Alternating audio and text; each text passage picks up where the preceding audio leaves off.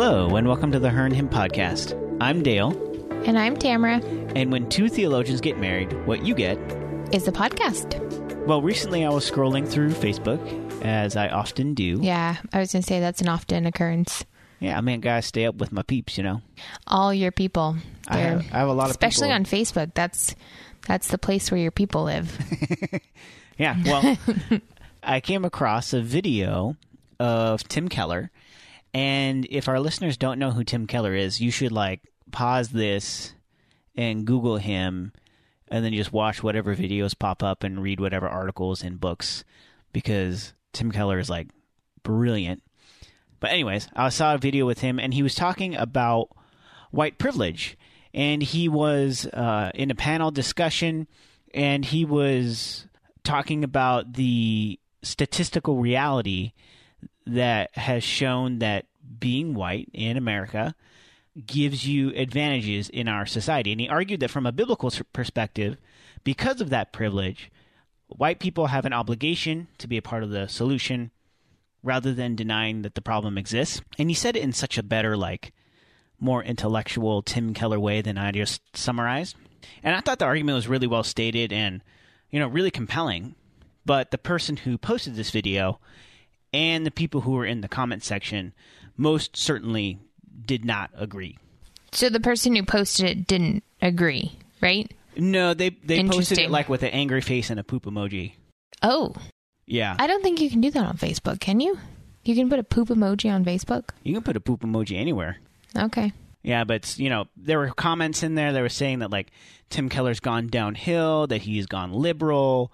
There's one person who said he was a Marxist. Yikes. Which I'm not sure that person, or really most people who use that term, know exactly what that term means, because Tim Keller didn't talk about overthrowing capitalism or anything about the struggle and the plight of the proletariat or anything like that. Of the what? The proletariat.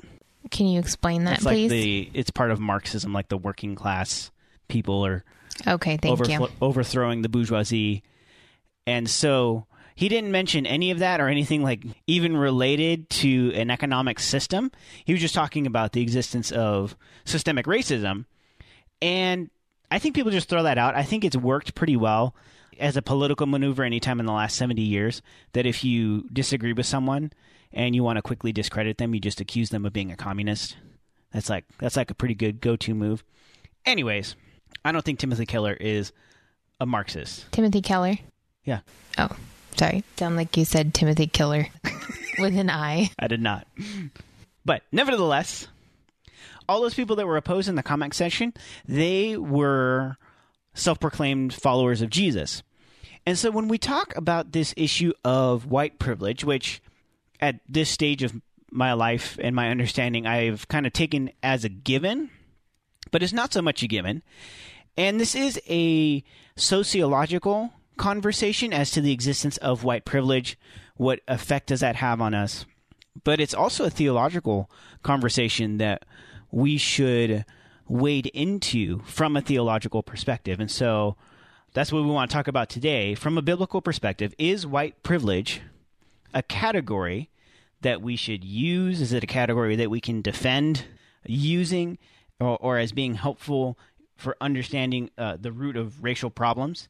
And if so, how do we relate and respond in the midst of that? These are some pretty important questions, especially in the time that we're living in, for us as Christians to wade into these waters a little bit. And certainly our last few podcasts have talked about that, because as Christians, we shouldn't be fearful of stepping into the messy conversations that our society is dealing with. And not only because we think we need a voice in them, but because as Christians, we are supposed to be the light of Christ, and we are supposed to be the light of Christ in the world that we're living in. And so to become tone deaf to these conversations or to say they don't exist, I think is anti-gospel to some degree.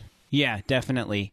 And kind of what I want to do is discuss this in a way that is exploring it, because in a lot of conversations around this topic in particular, especially well, I guess everywhere, but as we're talking about it, especially as it relates to the church, is either you don't believe white privilege exists, or you do believe white privilege exists, and you start from that assumption and you base your arguments on that.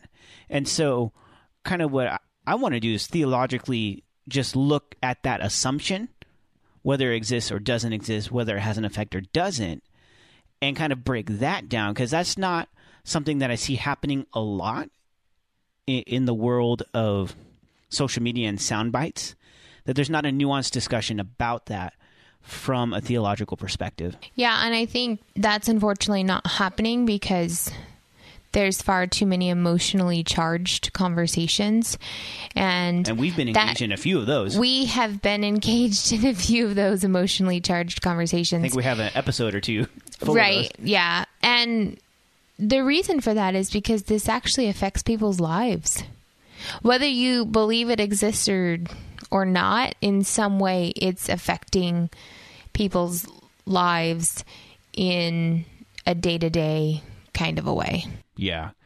And so that's why it's important. That's why I wanted to do my homework and really think this through and then kind of share that with everybody, and we can kind of discuss as we go. But I think as we begin, there are a couple of key terms that are helpful in this conversation that are a big part of kind of dissecting this, and the two that we're going to draw out right now are actually two that have entered into kind of the life of the church as the SBC, the Southern Baptist Convention, one of the largest denominations in North America. I think actually the largest denomination in North America. Yeah. Has brought these two terms into the fold of their conversation around race.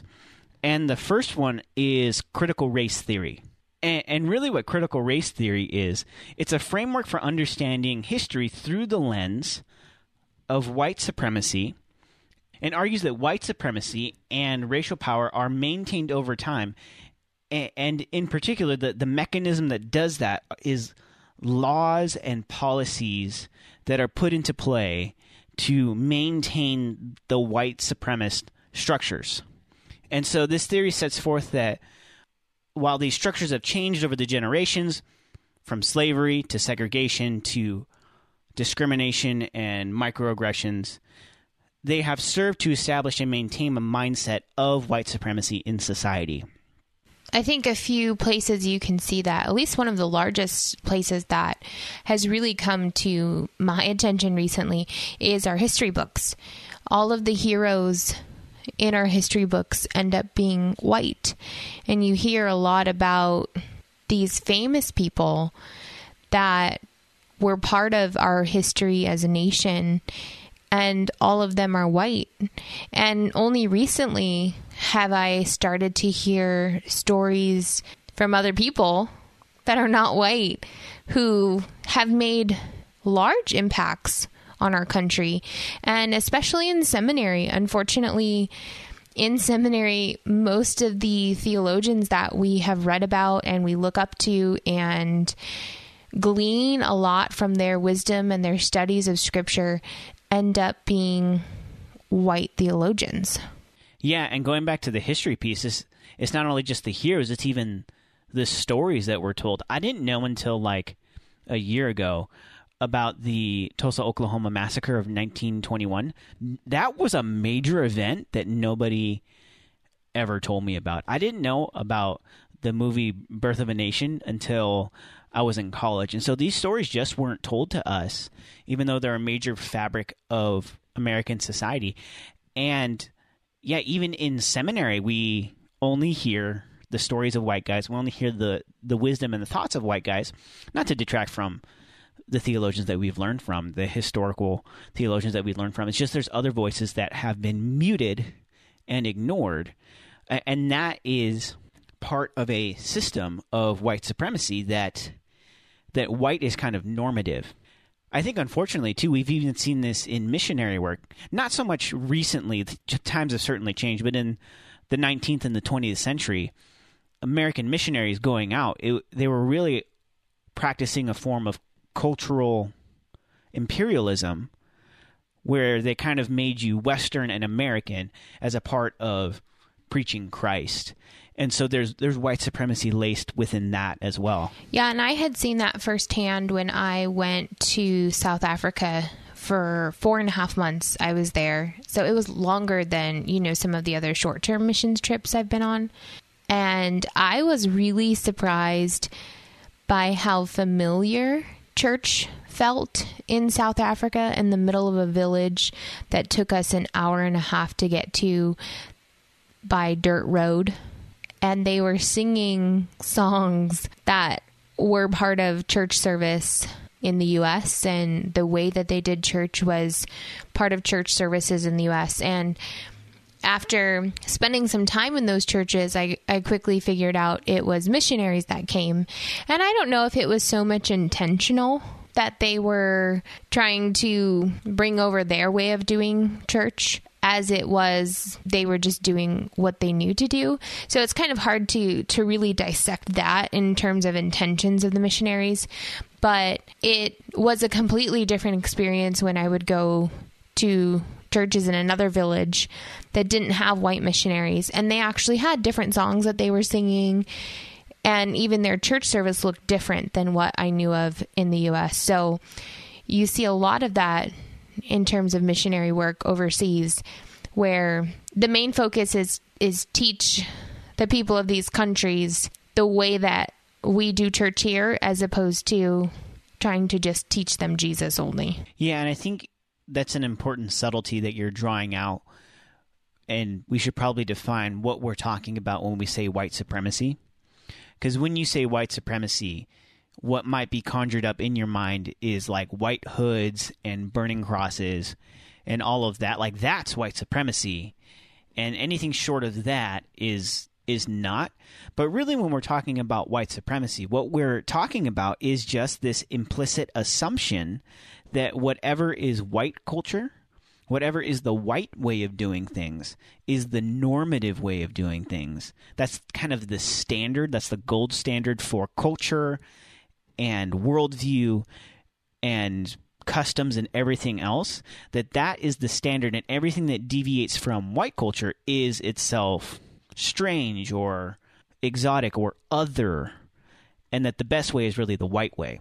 And really, every culture, you do things the way you do them because you think that's the best way, and culturally that's kind of the way it is. Where the problem becomes is when we're in a nation like ours that's founded upon a power structure of white supremacy, that problem becomes all of the heinous things that we've seen happen to people of color in this nation. So that's critical race theory. Another important term is intersectionality.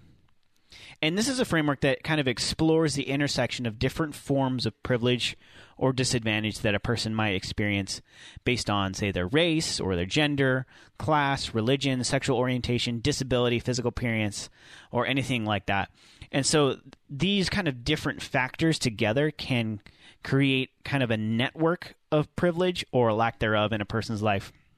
For example, a black woman might experience discrimination for her skin color, or she may even more so experience discrimination because of her gender. So there's intersectionality between those levels of discrimination. Or you might see a white male might have privilege because of his whiteness and his maleness, but experiences discrimination, say if he's disabled and is in a wheelchair. And so intersectionality is looking at all of those networks of privilege and disadvantage and kind of looking at that grid. And I mentioned the Southern Baptist Convention earlier, and they have, to a certain extent, embraced these terms and these disciplines of thought. And they actually came out with a statement, and in that statement they said, quote, "Critical race theory and intersectionality alone are insufficient to diagnose and redress the root causes of the social ills that they identify, which result from sin. Yet, these analytical tools can aid in evaluating a variety of human experiences." So basically what they're saying there, and what I totally agree with, is that intersectionality, critical race theory, these academic disciplines that are exploring all of these things, they can't provide us with the whole answer. However, in understanding these things, They help us unlock a lot of what the human experience is about. And so in the same way that chemistry or physics or psychology tell us about this world and about humanity and what it means to be human, we would never discard those. But they also don't give us the fullest picture, because the fullest picture and revelation of what it means to be human is found in Scripture and is found in Jesus. Right. And so as we took this from an academic perspective, I think it's also important with what we hope to do with this podcast is not only look at it from an academic place, but to also look at it from a biblical perspective. And so certainly you're not going to see white privilege in the Bible. Because there's no white people in the Bible. No white people in the Bible, which is an entirely different discussion based on the way that Americans view the Bible currently. But there are no white people in the Bible.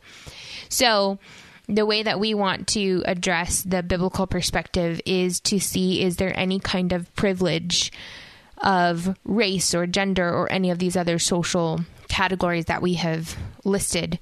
Is there any kind of privilege that exists within Scripture? And what does Scripture have to say about places of privilege? Yeah, I think one that is in the Old Testament is the story of Jonah. And we all know the story of Jonah, that he was told to go to Nineveh to preach to the Ninevites. He didn't want to go, and he got gobbled up by a big fish, was in there for 3 days and 3 nights. He came out, he preached to them, they repented, and everybody lived happily ever after. But if you actually read the book of Nineveh and you explore exactly why, if you actually read the book of Jonah and you understand why it is that he didn't want to go to Nineveh, which was, I believe, the capital of Assyria. Yeah, it was the capital of the Assyrian Empire. And really, what it boiled down to was Jonah was super racist. And that's why he didn't want to go and preach to the Ninevites. When he told God why he didn't want to go, he didn't say, God, I didn't want to go because I was afraid the Ninevites wouldn't listen to me. I was afraid that they would treat me poorly. I was afraid that I wasn't going to be effective there. He says, I didn't want to go and preach to the Ninevites because I knew that if I didn't preach to them, then they couldn't repent. And if they couldn't repent, that they were going to experience judgment and that they were going to suffer. And so he was coming from this place of Jewish superiority, of this superiority of Israel, that made him think and truly believe that these Assyrian people were not worthy of the grace of God the same way that his own people would be. Interesting. I had always understood his reasoning behind it was because of how terrible the Ninevites were and how inhumane they were. Like, that was always how I heard it preached. I mean, that was certainly true, but they were no more or less inhumane than Israel was. Yeah. No, that's an interesting piece of information that I didn't even know. So as we kind of talk about privilege in the Bible, another place that we see it is in the New Testament, just with the Jewish people alone who were privileged over the Samaritans. And we see a number of places in the Bible that talk about how the Samaritans were the group of people that were looked down upon. They were seen as less. They weren't seen as equal status to the Jewish people. I mean, you see Jesus talking to the woman at the well, and his disciples were just flabbergasted that he was talking to a Samaritan. Not only a Samaritan, but a Samaritan woman. So that kind of goes back to what we were talking about earlier, where she had 2 counts against her. That's a double whammy. Right, because she was Samaritan and she was a woman. And we also see it in the parable of the Good Samaritan. That is a perfect example of the way that this Jewish privilege was viewed during the time of Jesus. And the way that Jesus viewed it. Clearly, he was against it. Yeah, to make a Samaritan the hero of a story was highly subversive. To make a Samaritan the hero over and above a Levite and a priest, I mean, you look at that and it's one of those moments where you're like, yeah, no wonder the Pharisees wanted to kill this guy, because it was that subversive to their sense of privilege. Yeah, and we hear about the Good Samaritan, and even non-Christians have this phrase, the Good Samaritan, that comes from this piece of scripture. So we've really created the Good Samaritan as somebody you want to be. But during the time of Jesus teaching this, the Good Samaritan was so countercultural and so offensive to the Jewish people because the Samaritans weren't even worthy to be helped. Yeah, another one would be the Sadducees, and this was really a more of a political, financial privilege that it was kind of old money that the Sadducees had, and so they had this. They're in the upper echelons of society, and they had this place of privilege, and they actually used that privilege to exploit people because they had a lot of influence in the temple. So when people came from all over, the known world at that point to worship at the temple in order to give their offering or to buy a cattle to sacrifice, they had to change money, they had to change currency. And so the Sadducees were basically just screwing people over and giving them bad rates. And so that's why Jesus went into the temple and he turned over the tables, because they were using their place of privilege to exploit other people to line their own pockets. Yeah, and even within the early church, the Jewish believers were privileged in the church over non-Jewish believers. And that's actually much of what the letter to the Church of Rome and to Ephesus were written to talk about. Like Paul was writing these letters to say, no, it doesn't matter if you're Jewish or non-Jewish. Like within the family of God, within the church of God, we are all equals. And that was a huge, huge point Paul was trying to make, because it was such a massive battle that was happening within the church, where if you were Jewish, you were elite and you had a higher standing within the church.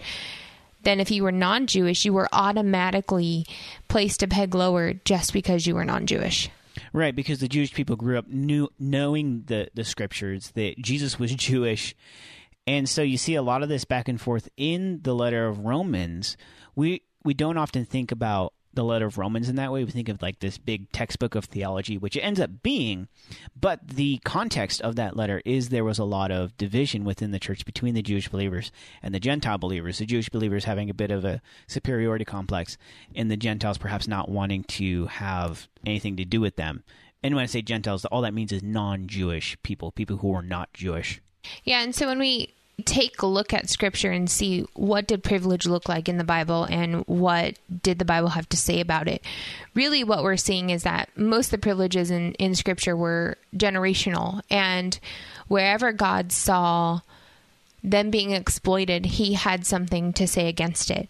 Jesus was not a fan of privilege, because in the kingdom of God, there is no Christian that is more privileged than another Christian. In the kingdom of God, we are all on the same playing field. And so to see any measure of privilege playing out within the world and in a way that people with less privilege are being exploited, Jesus is 100% against that. Yeah, so that's kind of an overview of some biblical passages. And as you look at those, you might say, well, yeah, I don't know if that really maps, though, because we don't have slavery, we don't have segregation.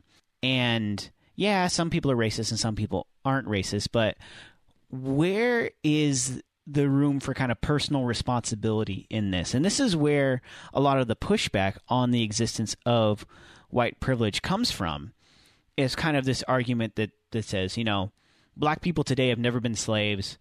I've never owned slaves, so why can't we move on and just treat each other as individuals? And we don't really need to talk through systemic structures because segregation is illegal now. It's illegal to discriminate against people on the basis of their gender or their skin color or their ethnicity or what have you. What is the major rub? Why are you still saying that white privilege exists when we've desegregated and we've discouraged discrimination wherever we can find it? Sure, there are some ignorant, racist people, but that's not me. And so what is this white privilege thing? Isn't it about personal responsibility? And to a certain extent, that's true. I can see the merits of behind that thought, but it fails to account for the long-established systems that have privileged white people, particularly we're speaking from an American perspective. And we could have a whole other podcast on where we've seen those things, but I think it really starts with the fact that this nation was founded on the backs of slaves. And there's no denying that much of the labor force of the early American economy was built on the backs of slaves that were stolen from their homes in Africa. And that ingrained a sense that all men are created equal unless you're black, like from the get-go. And so there's this kind of duality of what America was meant to be as the land of the free and the home of the brave. Unless you're black, then you're just a slave and you're not even a person. And then we kind of move past that after the emancipation of slaves, and we get into Jim Crow.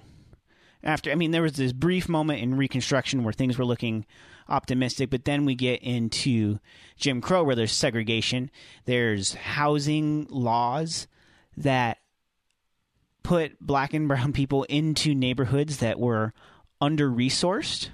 And because of that, crime is going to rise and you're going to have issues there. And even more recently with things like the war on drugs and unequal sentencing for drugs, where there are steeper prison sentences for drugs that are more likely to be used by black people, like crack, than there is for something like cocaine, which is more likely to be used by white people, but frankly is a much stronger and more powerful drug. And so, and that's let alone the fact that we criminalize what is essentially a public health issue and funneled resources there rather than pouring resources into that community to build that community up and to rehabilitate that community. Instead, we policed the problem and criminalized the problem. And all of that is feeding into white privilege, mass incarceration of black and brown people. It's not that black and brown people are worse people and deserve to be imprisoned more frequently and for longer sentences. There's a systemic issue there. Yeah. It's really easy to become overwhelmed because I think we've become a bit more educated on these subtle nuances, that we didn't realize existed for so long. We didn't realize how deep this issue runs into our systems. And honestly, it's really disturbing. It's really disturbing to see, to a large degree, if you are a person of color that grew up in a poorer neighborhood, you genuinely have less opportunity and less places of privilege to be able to lead the same life that someone of equal talents, equal skill sets, but is white can have.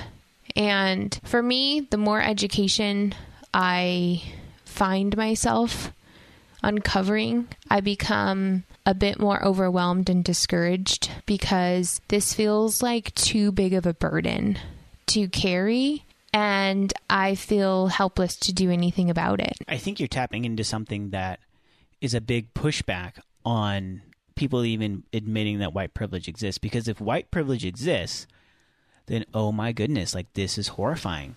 Yeah. And it's the whole system. If from start to finish, it's the whole thing. And that's terrible. And we don't want to think about that. And I think that's why a lot of us will deny white privilege. We just have to realize that having the ability to deny white privilege is a privilege. Is itself a privileged position to be in.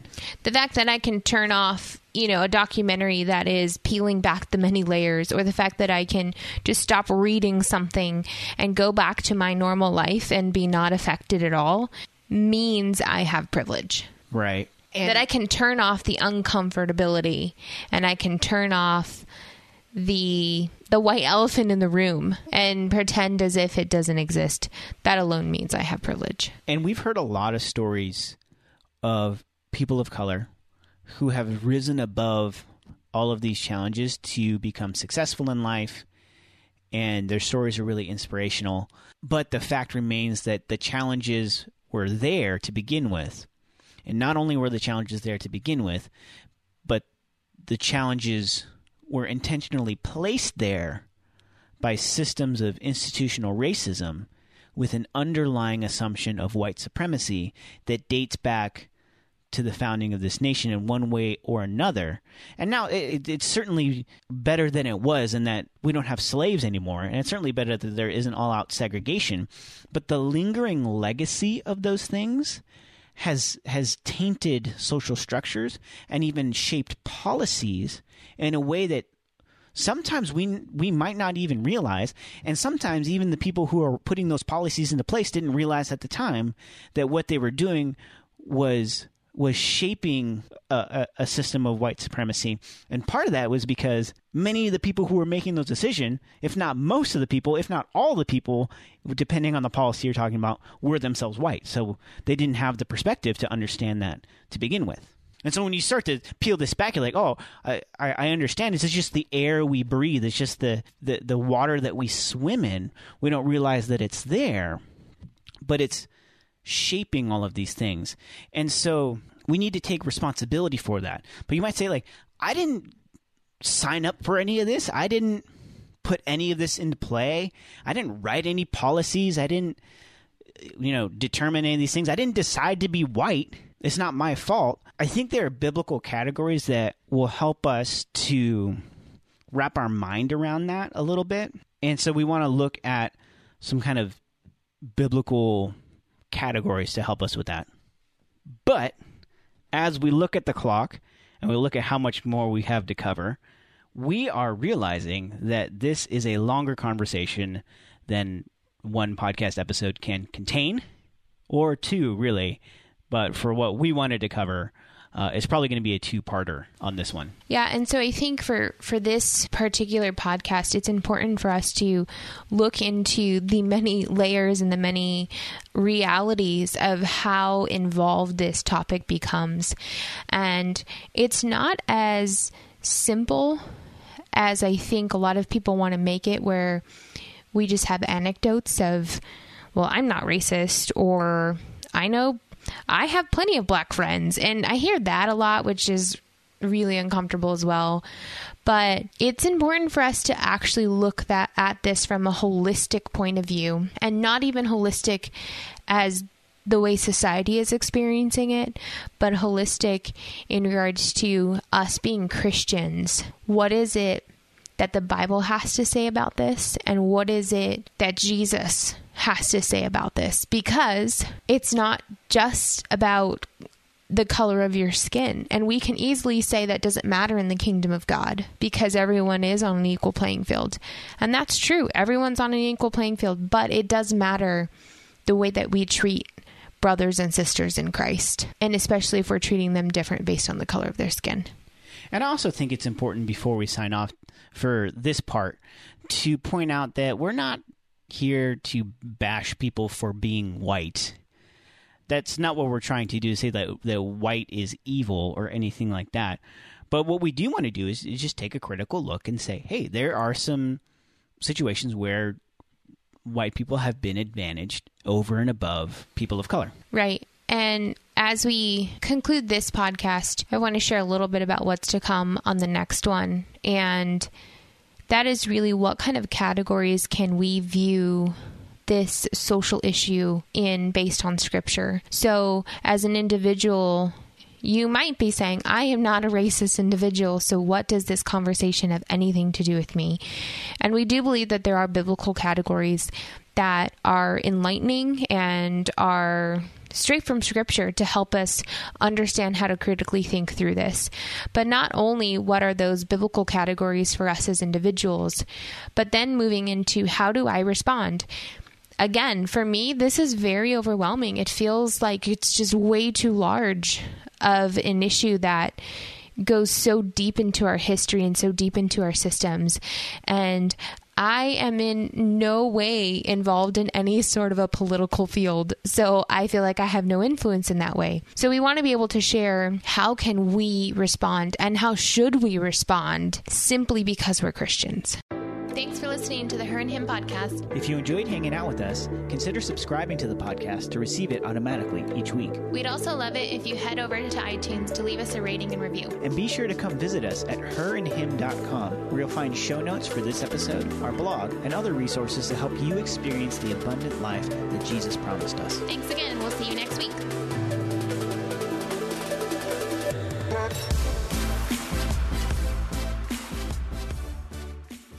I found myself on a ledge, 3 stories high at some condominiums, contemplating my life and struggling to understand my purpose. Have you ever found yourself on the ledge? My name is Billy Yancey.